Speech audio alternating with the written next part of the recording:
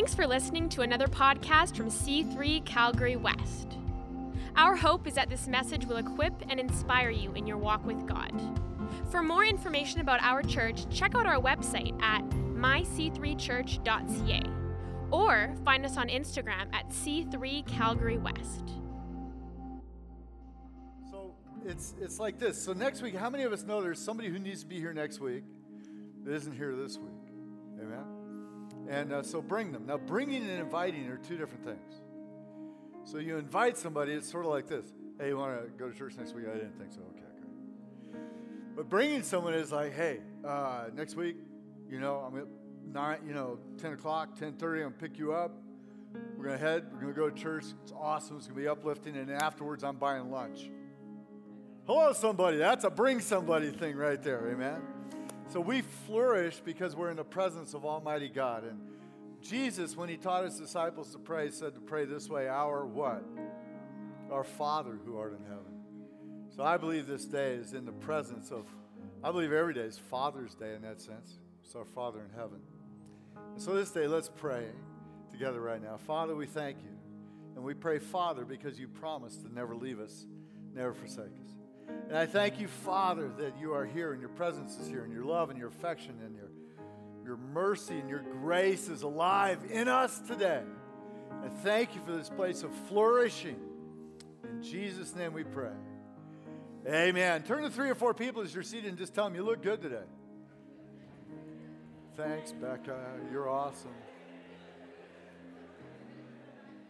You look good today. Some of us worked really hard to look good today. So we want to make sure you get acknowledged. Chapter 2 of John. Thanks, beautiful. You guys have a great band. Would you give them a hand? They're fantastic.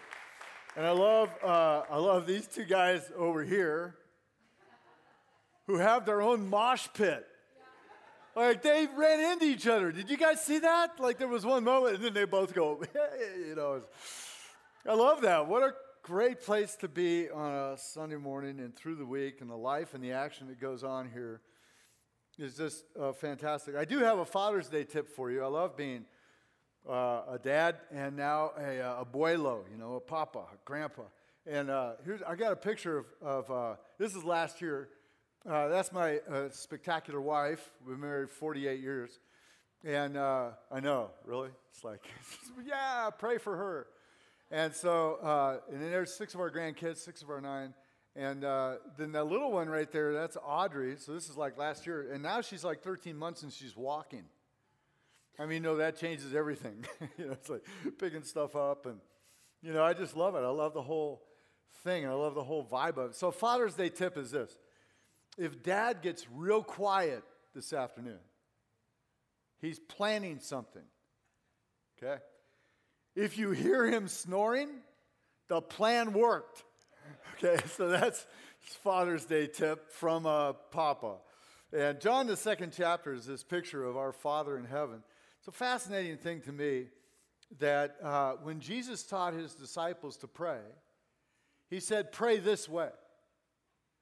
Not, oh, great sovereign creator of the universe, not Jehovah Shalom, our peace, or our Sidkenu, or whatever that one means. All these. He said, pray this way, our what? Our Father. Fascinating, isn't it, that he would give us an image that for many of us means the person who didn't affirm us, or the one who wasn't there, or the one who didn't know how to do it well and didn't. And this humanity, and yet what he wanted to do was present for us an image that we would know who he is for us. That he's our Father, and it was the highest manifestation that he could put within us that we would know, here's who he is. He's our Father. He's the Father who's always there. He's the Father who never leaves us. One of my wife Judy loves the Amplified Bible. That's the one with all the extra words. But it's not extra words just to make it bigger. It's to give us the underlying meaning of what the writers were writing in the original Hebrew and Greek and Aramaic. And so there's this Hebrews chapter 13, verse 5, the second part of it, in the Amplified. I want to show you that. And I want to read this out loud and together. I love this thing because I'll show you in a second. There's a really cool piece right in the middle. It's like when I found out what it meant, I went, whoa, this is mine. And Judy and I, we use this all the time because, in the middle of life and stuff that happens, we hold on to his word because he's never failed. Okay, we're going to read this out loud and together, okay? You ready, guys? Ready? Yeah, we're ready, Paul. Okay, good. Here we go. Out loud and together. Go. For he, God himself, has said, I will not in any way fail you, nor give you up, nor leave you without support. I will not in any degree leave you helpless, nor forsake, nor let you down. Relax my hold on you, assuredly not.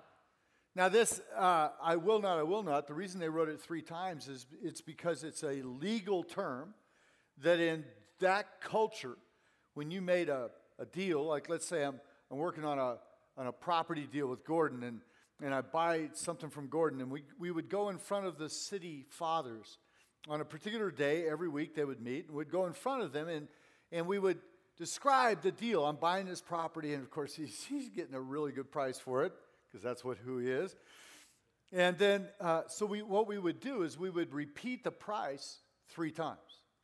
And then we would repeat the deal 3 times, and then we would shake hands, a sign of covenant, in front of these people.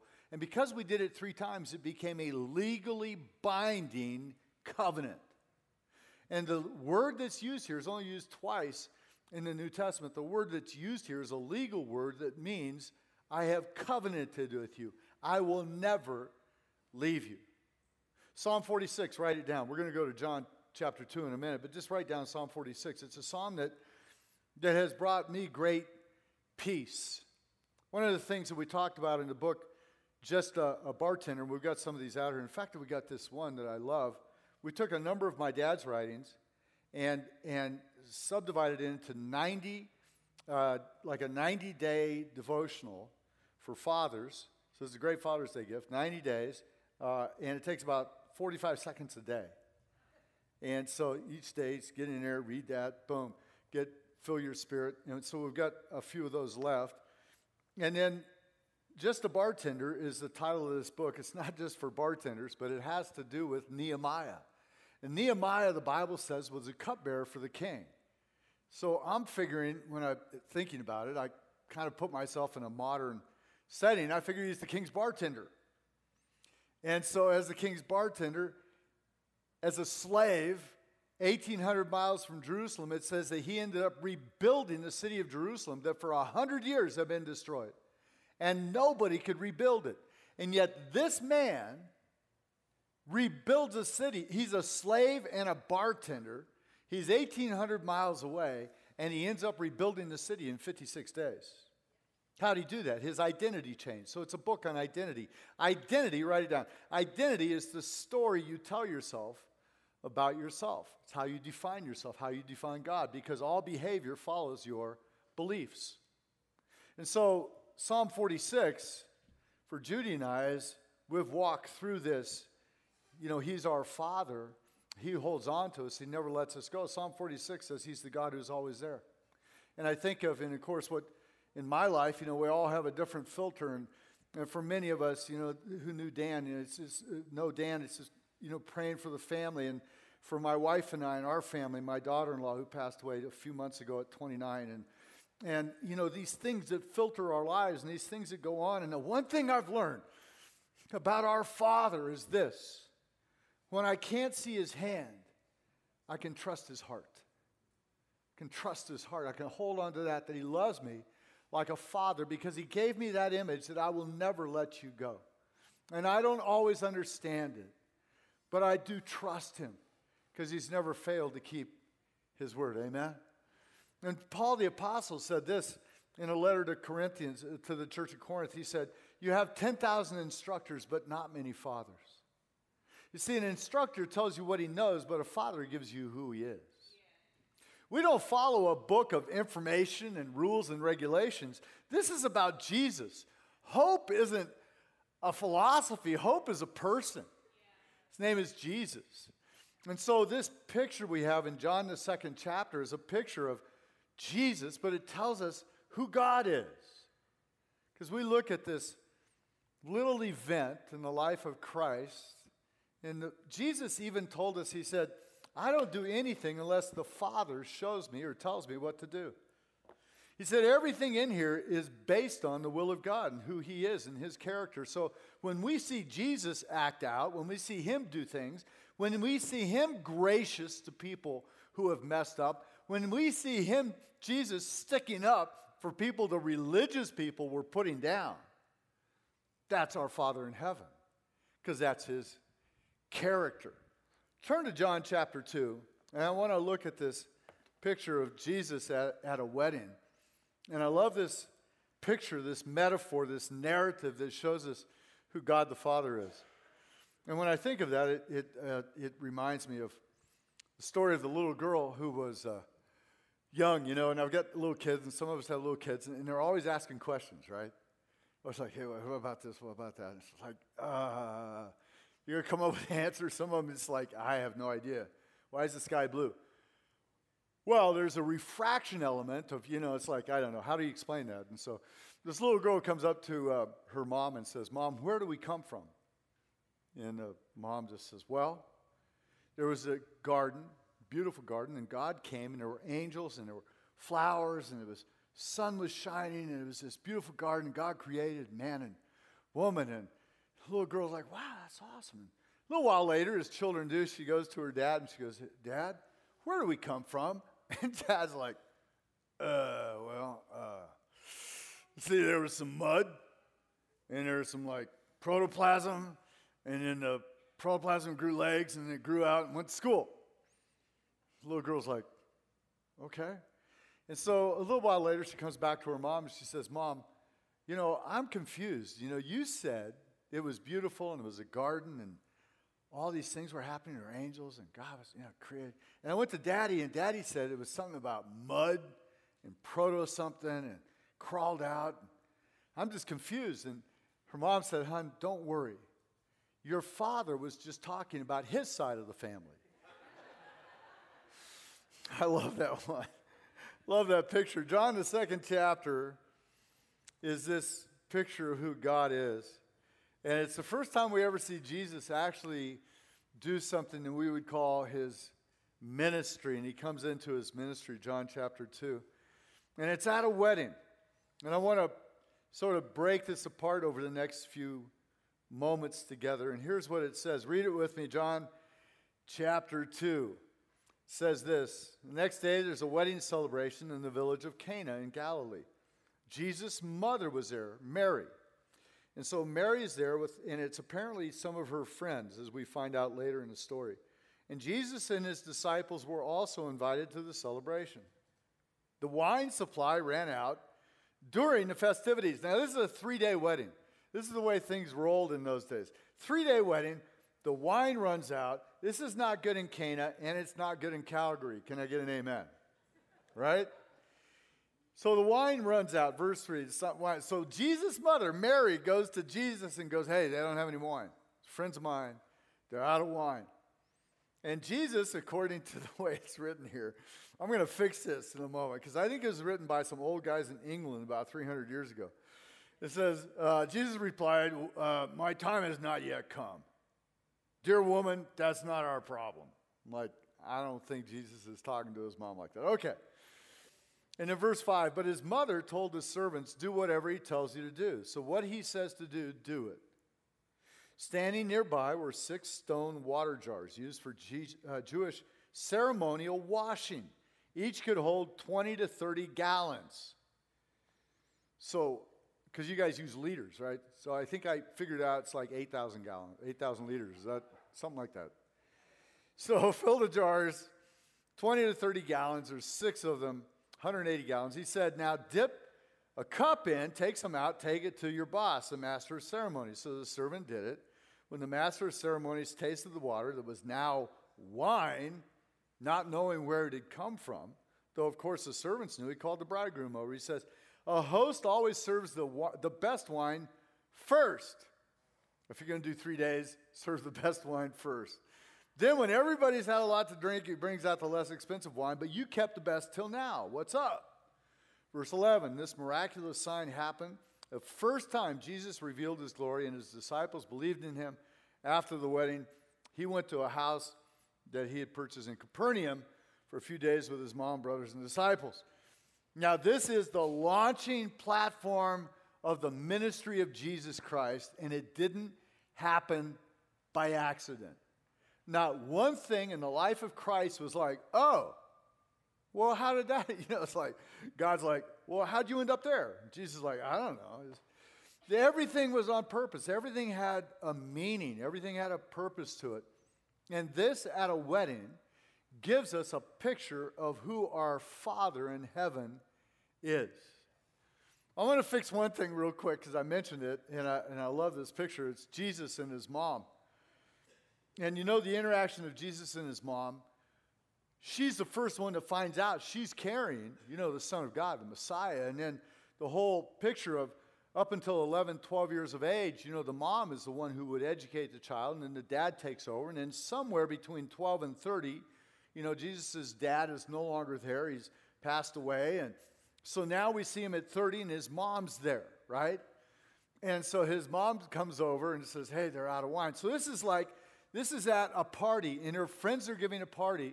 And her friends, like maybe this woman's like one of her girlfriends, and she's like, Mary, we've run out of wine. She's like, don't worry, my son will fix it. This is great. So she goes up to Jesus and she goes, see, this is the way I think it went down. She goes to Jesus and she goes, I need you to do something. They're out of wine. And he says, yeah, I'm not doing any of that stuff yet, Mom.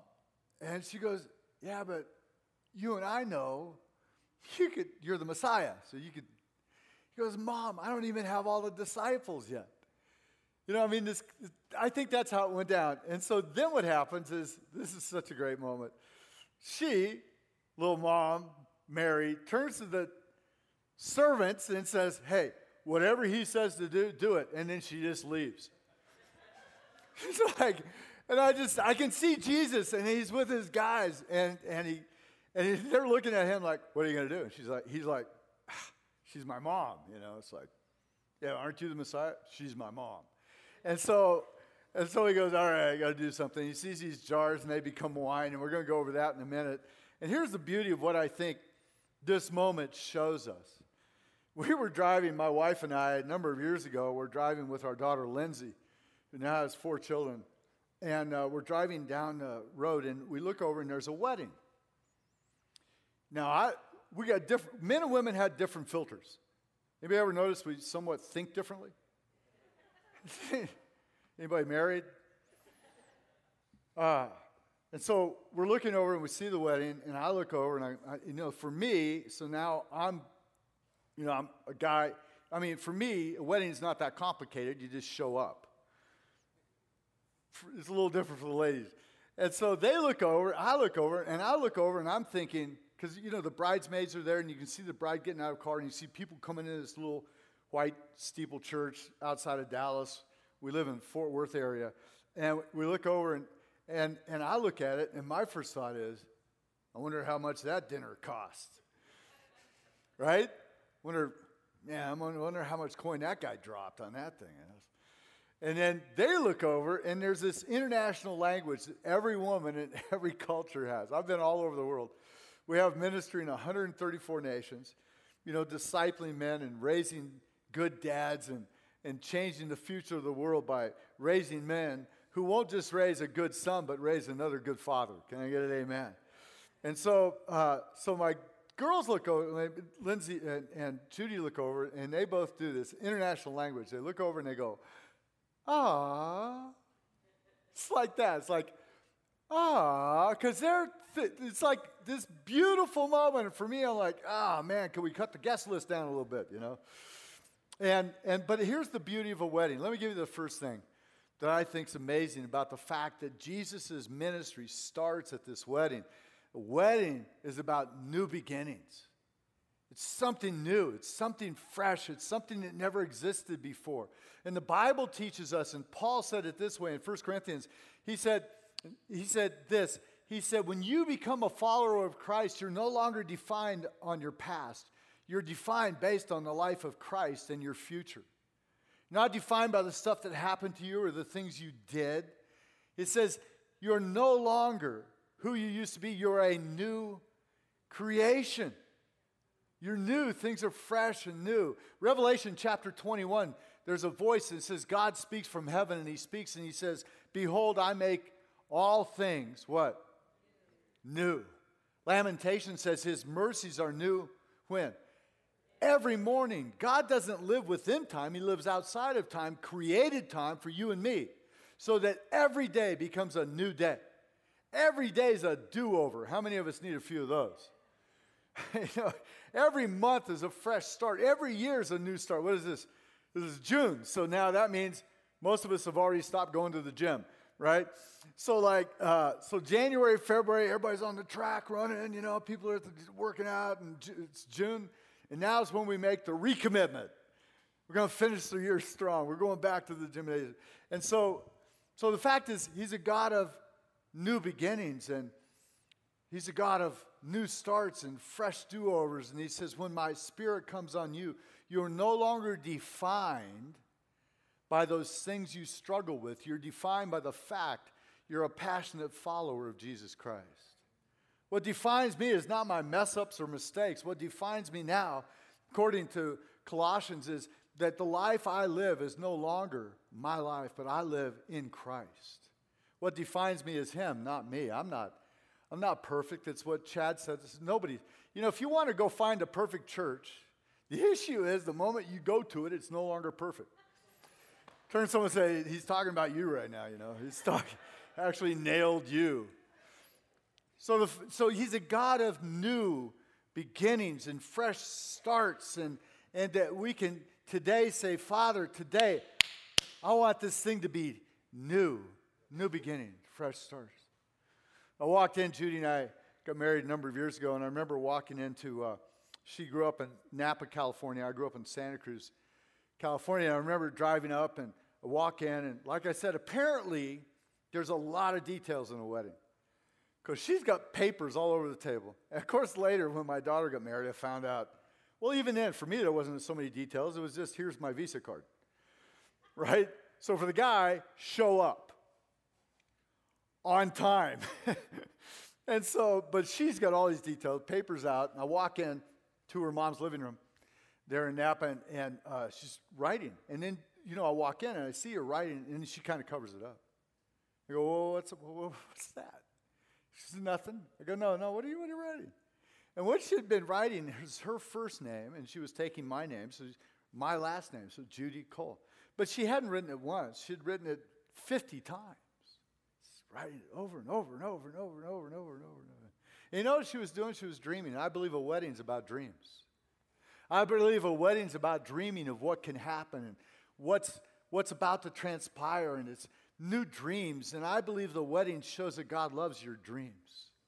Ephesians chapter 2, verse 10 says this. It says, you're his masterpiece. I created you for good works from before the world was ever formed. In other words, God knew he needed one of you. So he designed you for a purpose to be alive now. You're not here by chance. No matter how you got here, you're here by the hand of God in order to fulfill the purpose of God and his plan. Every single one of us has a purpose and a part to play in that. Every single one of us is significant. Every single one of us in this room, God breathed into us life. He said, because when you have my life in you, you're going to touch people around you. And the world is changed one person at a time. It's not just because of big meetings and big stuff. It's because one person talks to another person, and somebody brings their neighbor next week. Hey, dude, you need to flourish. And brings them to church. And when that happens, things begin to shift. And God loves your dreams. God loves the things he put inside of you. Some of us, we prayed over it this weekend. It was incredible with the men. Praying over businesses and new ideas and fresh starts in marriages, and praying over relationships between fathers and sons and fathers and daughters. And man, it was incredible. That's our Father in heaven who loves your dreams and put dreams in you that even when you were a child, you dreamed of some things that were going to happen, and she dreamed of that. And then I believe the third thing about this wedding is that it's a brand new family. Weddings are always about family, because that husband and wife are coming together to start something that's never existed before, a family. When we become a follower of Christ and we get connected to his body and we arrive at a place like this, the building's not the church. The church is the people. It's us. So when we leave this building, we actually leave as the church to go be the church in culture, right? So it's also called the family of God, his family. That when we become a follower of Christ, when we arrive here, the amazing thing is we can come from different backgrounds, Namibia or Belgium or, Edmonton, foreign places. So we can come from different backgrounds and different provinces and different states, but when we walk in here and meet each other as followers of Christ, there's this connection. Why? Because we're in the same family. Same blood of Christ runs through our lives. We're connected. We're family. It's an amazing thing, have you ever heard the term blood is thicker than water? Blood is thicker than water. And what it really means is this, because I always took it to mean, blood, family sort of thing, and it means that in a tertiary sense, but I learned this from some people in England. They said, what it means is the blood of covenant between two people. And in particular, they were speaking of two men. The blood of covenant is actually tighter than two men who have been born of the same birthing water. In other words, you can be in the same biological family and not necessarily be friends. Hello, somebody. But when you're birthed in the same blood, in the covenant of Christ, you are together as family. You are covenanted. There's something that happens. We pray for each other. We love each other. When we receive an offering and we give our tithes, and it's not just so the lights go on. It's because we love people, because we're helping kids in Cambodia and Calgary, because somebody's going to walk in this place and somebody's going to be touched. And we do it because we love our family, and the inclusiveness of God is that he includes everybody. The scandal of grace is even bad people get in. Okay, so maybe I'm talking about me, it's like, right? So even people who have really, like, how you could, if you were God, there were be some people you wouldn't include? Come on, somebody, you ever done that? You ever go, like, if I were God, that guy would not be here. In fact, he'd be toast. Right? And yet God says, all you've got to do is turn, follow me, and we're family. It's amazing, isn't it? And then the last picture is he makes all things new. He makes all things new. There's these jars, and these 6 jars with 5,000 liters of water, whatever it may be. Okay. So there's 6 of them, right? 6 jars. It said they were used for ceremonial washing. Do you remember Jesus at the Last Supper washed the feet of the disciples? And the disciples said, no, don't wash our feet. That's what servants do. Why was that? Because in that culture, you would walk around with sandals and, so your feet in those dirty streets and roads that you'd be walking or riding a donkey or a horse, or your feet would get dirty, and you'd arrive at somebody's house, and every single house in that culture had a jar of water at the front door and a rag sitting there, and the servant would come and dip the rag in and wipe the feet, and dip the rag in and wipe the feet, and then you'd wash your hands in it, and they'd put oil on your hair and smooth it down and get you cleaned up before you walked into the house. And now for 3 days, those 6 jars have been used as the servants dip in and wipe people's feet. Because Jesus said, fill them up. Why? Because they're half empty. They've been used for 3 days. What is the water like? Feet.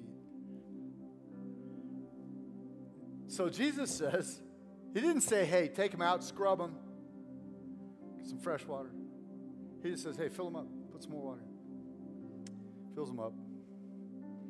And I love this picture of the servant. This is a little sidebar moment. The servant says, he goes, hey, put a cup in there, take some of that water out, and give it to your boss. And the servant's like, I hate this job anyway. It's like, I mean, think about it. I mean, this is real life, right? And his buddies, the guys working with him are going, dude, you're going to do that? He goes, he's the Messiah, man. What am I going to do? And so he puts it in, gives it to his boss. I mean, think about this. It's like, hey, what is it? Because it says, in parentheses, it says, but the servants knew where it came from. It's like, watch this, man. They're like, and then the boss goes, whoa, this stuff's amazing. This is the best wine I've ever tasted. And the picture for you and me of our Father and what He does in our lives is in those 6 pitchers of water. Because life gets pollution on us. And we get dirty. Stuff happens.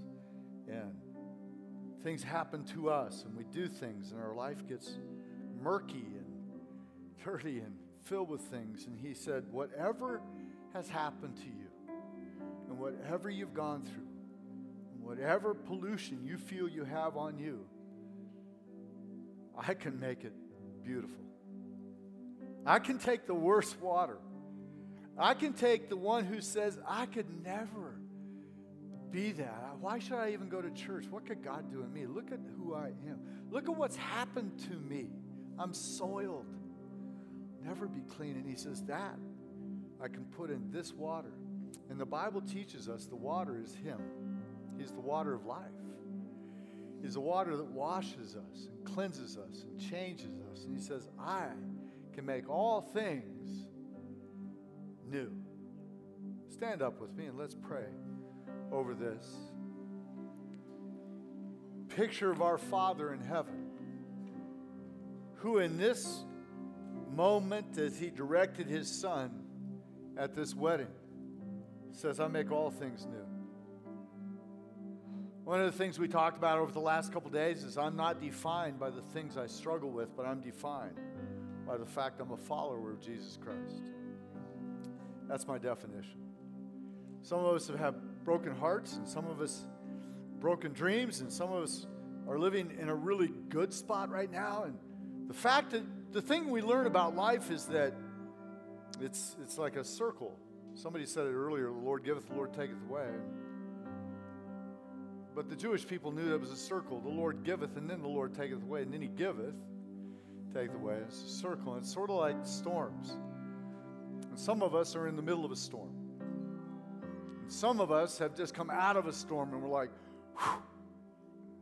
Some of us are like, oh man, this week's gonna be a storm, right? So it's sort of, that's the journey of life. And Jesus said, no matter where you go, I'm there with you always. And the definition of peace in the world is the absence of storms. Peace in the Middle East, what are they talking about? They're talking about no conflict, no war.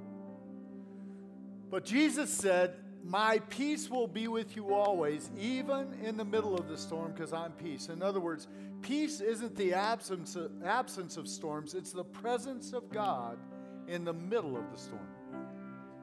In the middle of the trouble, in the middle of the trial, in the middle of the difficulty, in the middle of the stuff that Paul the apostle said so easily gets on us. He says, I'm your peace, I'm your rock.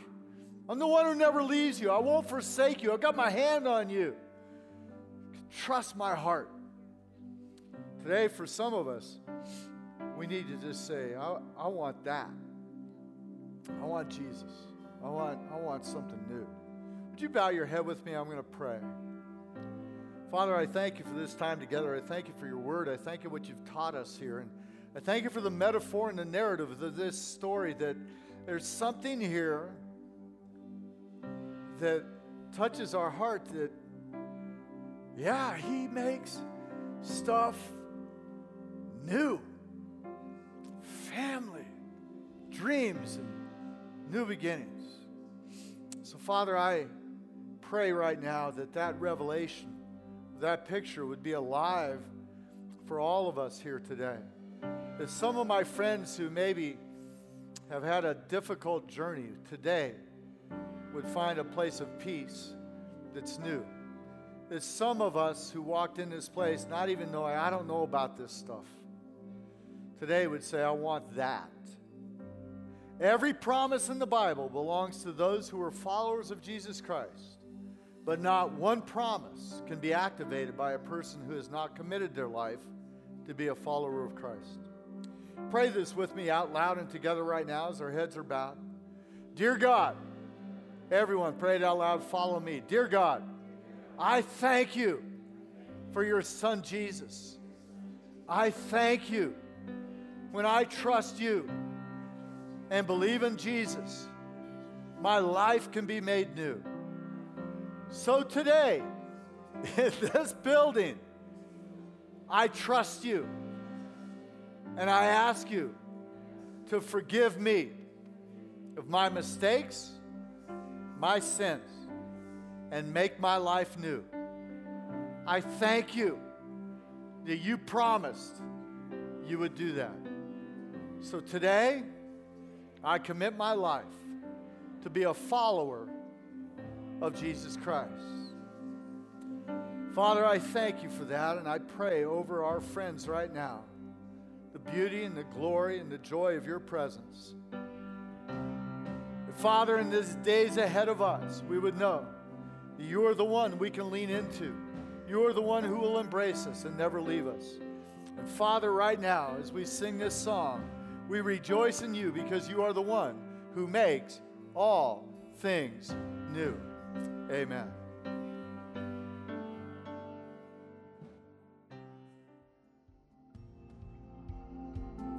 Thanks for listening. Be sure to subscribe to our podcast and check out our website at myc3church.ca. See you next week.